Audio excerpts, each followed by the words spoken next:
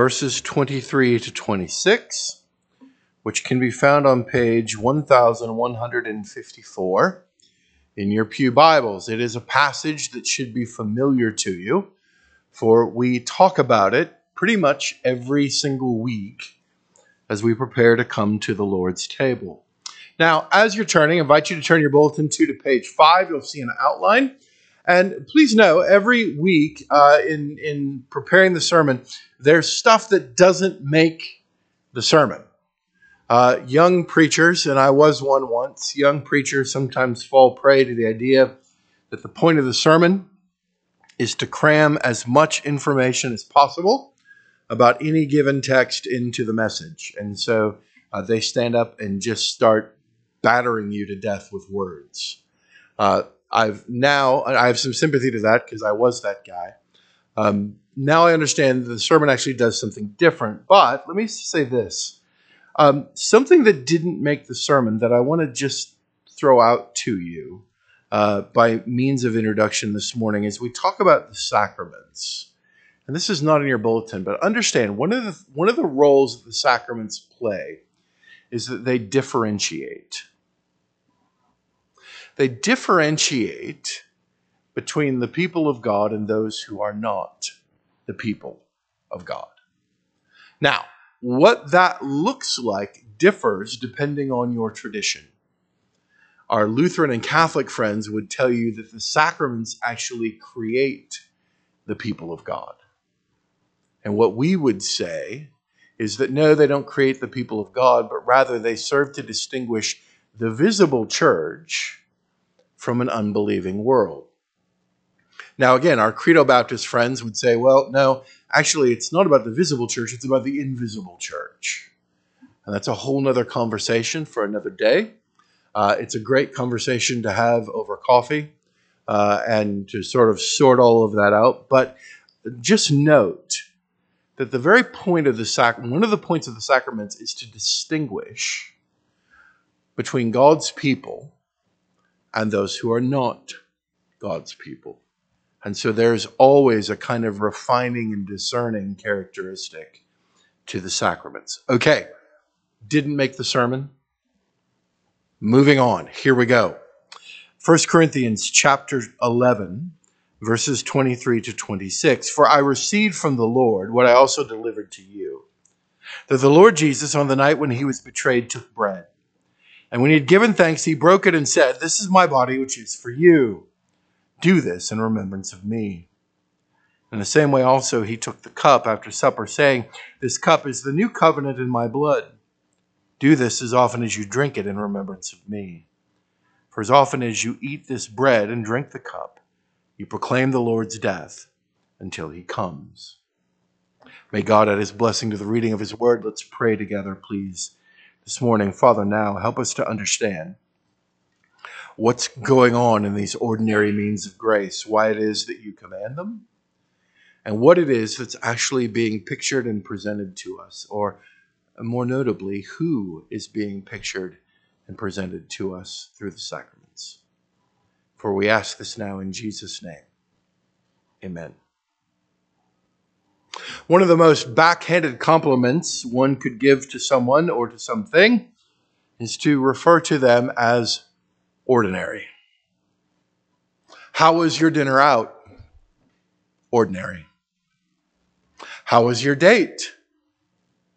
Ordinary. How does the new guy in your chemistry class look? Ordinary. How is the anticipated new book from a celebrated New York Times bestselling author? Ordinary. In a society that is obsessed with unique and extraordinary, is there anything worse than just being, well, ordinary? And yet, the Bible tells us repeatedly that it is through ordinary things that God does his work. He chooses ordinary things to point us to and paint pictures for us of his grace, love, and mercy. Marriage, something that at least up until roughly 50 years ago was a very ordinary institution, But God tells us in his word that each marriage is actually a picture of Christ and his church. When Jesus spoke of the kingdom of God, he did so using very ordinary things like vines and fields and shepherds watching their sheep. In other words, Jesus commandeered the ordinary stuff of life. It's God's delightful prerogative to take the ordinary and transform it into something extraordinary. But do we really believe that? Are we willing as a church to set aside all the bells and whistles that we're told appeal to unchurched folks and instead put our trust and our confidence in ordinary? Will we do God's work in God's way? For friends, it is really simple to do my work my way, but tell myself I'm actually doing God's work. Well, if you look at page 5 in your bulletin, you'll see an outline for our time together this morning. And under that outline, there's something called the big idea, which in one sentence is what the sermon is about. Here it is. In the sacraments, God reveals Christ to his people. In the sacraments, God reveals Christ to his people. So we want to ask a question, and then you see, secondly, we're going to make a statement related to what Paul tells us in 1 Corinthians chapter 11 about particularly the Lord's Supper. So first, what is so ordinary and gracious about the ordinary means of grace? Now, like lots of things, and my wife has turned me onto this, sometimes there are words that we use all the time that we think we really know the definition of, and yet it never hurts to look it up in a dictionary. And so if you go to the Oxford American Dictionary and look up ordinary, there are two primary definitions. The first one is this: of a kind to be expected in the normal order of events. It was an ordinary day. Secondly, it's used in a way that's both positive and negative. It's of common quality, rank, or ability. The individual was an ordinary baseball player. Or thirdly, ordinary is used in terms of being deficient in quality. How was your meal? It was very ordinary. So what is it then that makes baptism and the Lord's Supper ordinary? Why do we say that the sacraments are part of the ordinary means of grace? Well, we call them ordinary because through the commands of the Lord Jesus Christ, normal elements are being used. God doesn't say, for example, here's what you got to do. You got to find ground up unicorn horn and fairy dust. And those are the things I want you to use to signify this. No, every culture uses water, wine, and bread. In fact, these things are staples of life in most places. Now, of course, we live in the States. We live particularly in the largest cattle-producing state in the nation. We're wondering why beef isn't a part of this. But in most of the world, water, wine, and bread are the essential elements to actually live. This is what you need to survive. Well, not only does this use normal elements, it also uses normal events. Let's poll the room here this morning. If you've bathed or showered and you've eaten in the past week, would you please raise your hand? Pretty much everybody. By the way, if you haven't bathed, we have some wonderful seating out there in the corner. There's not much airflow, which is good for us. These, again, are basic and fundamental actions that we take to sustain life. We bathe, we eat, we drink. Why? Because we have to live. And these are things that God in his grace and God in his providence has given us to sustain life. Where the ordinary means of grace then become extraordinary is when the Spirit of God takes these ordinary elements and these ordinary events and transforms them into elements that speak to not our physical life, but they speak to our spiritual life in the Lord Jesus Christ. Now, please understand this morning, there's nothing magic in the sacraments.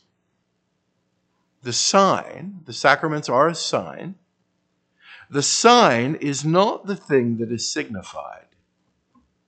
They are a picture for us of what is being presented, namely Jesus in the gospel. But they are not the thing itself. If you're driving from Omaha coming into Fremont, you get on a 275 there, and it used to be different. It used to say at one point Fremont 10 miles, and then as you drove down the road getting closer to Fremont, it would say Fremont 12 miles. They've fixed it now. They've flipped the signs back.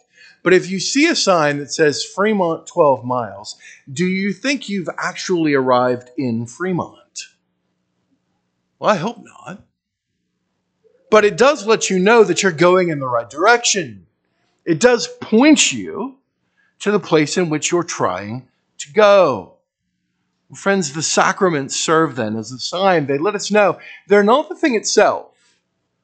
We don't think next week when the Stain boys are baptized, we don't think that that makes them a Christian. But we do think that it speaks to the cleansing blood and the new life that is theirs to be had by grace through faith in the gospel of the Lord Jesus Christ. So how then are these ordinary things like water, bread, and wine gracious things as well? How do they become means of grace? Well, let's understand that we do these things because Jesus has commanded us to do so. We don't baptize because we think there are babies or there are grown-ups who need a little water splashed on them. No, we baptize because when he gave us his commission to go and make disciples, Jesus said that one of the ways we're going to do it is we're going to baptize them. We're going to baptize them in the name of the Father and the Son and the Holy Spirit.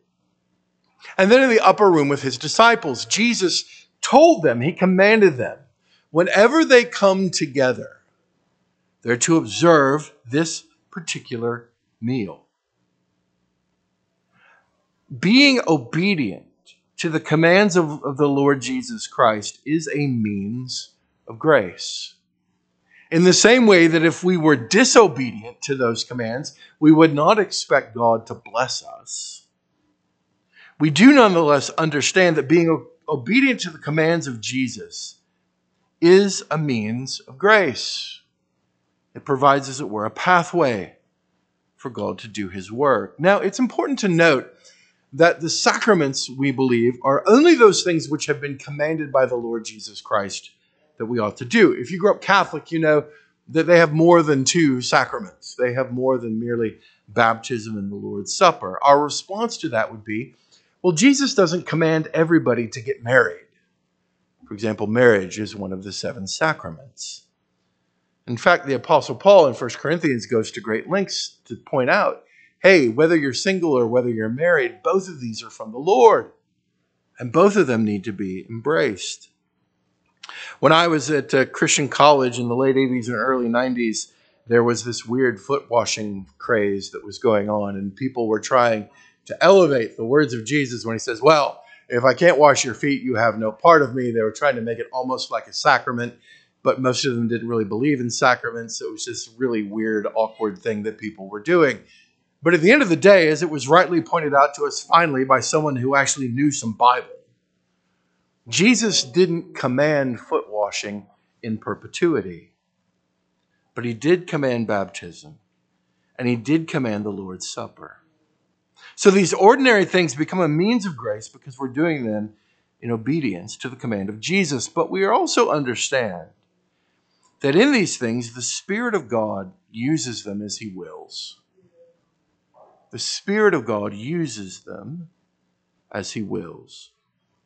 Friends, getting a baby wet or getting a grown-up wet means nothing apart from the work of the Holy Spirit. In the same way, saying that Christ is spiritually present in the sacrament of the table means nothing unless it is apprehended by grace through faith.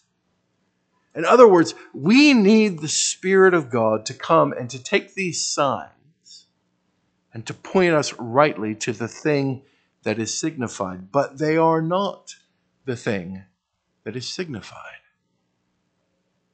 Secondly, we see that the sacraments are ordinary means of grace because in them Christ is pictured and present. In them, Christ is pictured and present. Now, we don't have time to do both baptism and the Lord's Supper.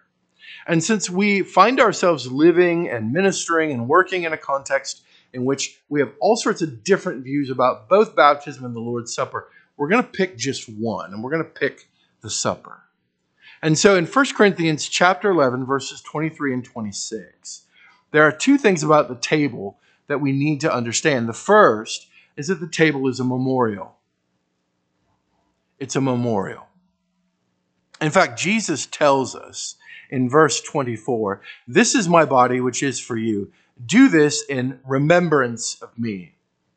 And in case we miss it, he tells us again in verse 25, "Do this as often as you drink it in remembrance of me." And so we are remembering each and every week the sufferings of Christ. They're pictured for us when we see the bread and wine. When we taste the bread and wine, we are reminded. It is a picture for us. It is a memorial of the sufferings of the Lord Jesus Christ. And Jesus himself tells us this. We are doing this in remembrance of him. Now, I think, and you don't have to be middle-aged to the point where you go out of the house every day and have to triple check to make sure that you have your car keys, as I do. But I think we all understand how easy it is to forget. And so it's good that the Bible calls upon us regularly to remember. We've had a lot of that over the past several weeks. As we've been packing, Amy's also going through these clear crates that we have of the kids' stuff. And she sent me a text the other day, said, "Are you ready to cry, big guy?" And I'm sitting there going, dang it. No, I'm not, but I guess I'm going to. When Nathaniel was a boy, he was inseparable from his pacifier. But he didn't call it his pacifier, he called it his boppy. And so he had problems speaking. And as we went to the pediatrician, we realized, okay, the pacifier isn't helping. His teeth are kind of getting wonky looking. The pacifier's got to go. So instead of just throwing it away, because we knew he'd find something else, we are these kinds of parents. We cut the end off of Bobby. So when he got it, it would just collapse in on itself, and he couldn't suck on it anymore. And that Wednesday night, he went to church, and he found his friend Mike Paget, and he went to Mike, and he held up his pacifier, and he said, "Mike, Boppy, fix it." And Big Mike came to me, and he's like, "Preacher, I don't want to disappoint the boy, but I don't know what to do with that." I'm like, "Well, Mike, there's nothing you can do. We're trying to get him to give up the pacifier." All those things come back because Amy sends me a picture of the famed and infamous Boppy.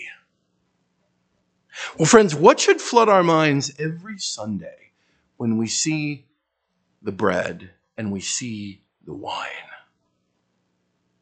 Jesus tells us we're doing these things in remembrance of him, and we are prone to forget. And each and every week we get to see, and we get to touch, and we get to smell, and we get to taste. Each and every week we are reminded of the sufferings of the Lord Jesus Christ. But it isn't just a memorial. There is more going on here than our Baptist and Low Church evangelical friends want to admit. There's also less going on here than our Roman Catholic and some of our Lutheran friends want to claim. What exactly does Jesus mean when he says in verse 24, 1 Corinthians chapter 11, "This is my body"?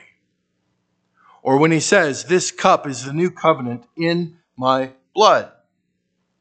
Is he exaggerating? Is he simply speaking metaphorically or symbolically? Is it really his body and blood, as our Catholic friends and sort of our Lutheran friends kind of believe. To be honest, for those of you who grew up Lutheran, I'm not trying to insult you, but I have read Luther so many times trying to figure out what he actually believed, and I'm no closer to getting clearer on it than I was when I started. But what we would hold to is that Jesus, when he says, "This is my body," what he's talking about is that he's present spiritually. In the same way, when Jesus says to us, "Where two or three are gathered in my name, there am I in their midst," do we expect a first century Middle Eastern Jewish man to actually come walking in and down the aisle? Well, I hope not. But I hope we understand that when he says that, he means he is present among us spiritually. In the same way, the Lord Jesus is present spiritually in the bread and in the wine. And that presence is apprehended only by faith. Again, we need the work of the Spirit for us to get the benefits of the means of grace. They're not magic in and of themselves. They have no power in and of themselves. Jesus is pictured. Jesus is present where it's pointed to him. But these benefits that are spoken of are grasped only by grace through faith. It's only through the work of God's Spirit that we come to understand and benefit and comprehend rightly that Christ is spiritually present in the Lord's Supper. There's one more way in which the Lord's table is quite ordinary, but it's not really a way we like to think about, especially not as 21st century Americans. See, the table is a picture of suffering. We are reminded that Christ's body was broken and his blood was shed. So let me ask you another question. Have you suffered this week? Probably not in the way that Jesus did, but have you suffered this week? Now, if you say, "Nah, it's been a pretty," minus the football game last night, not been much suffering this week. Well, how about this month? How about this year? See, as we're pointed to the suffering of the Son of God, we're reminded of the fact that it is normal for sons of Adam and daughters of Eve to suffer. In fact, we could go so far as to say suffering is pretty ordinary. It's normal. It comes to all of us. We don't have to go looking for it. It finds us. But yet again, God takes that which is sadly quite ordinary and he makes it extraordinary. See, Christ's suffering is like ours, but it's not. Christ's suffering is redemptive. In the broken body and shed blood of the Lord Jesus Christ, there is forgiveness of sins to be had. We who were once guilty are proclaimed to be not guilty. We who were once dead in our sin and in our trespasses are made alive together with the Lord Jesus Christ. We who are sold and enslaved to our sin are redeemed by the one who loved us enough to give his life for us. Friends, it is only in God's economy that things as normal and ordinary as bread and wine and water and suffering are made extraordinary. Let's pray.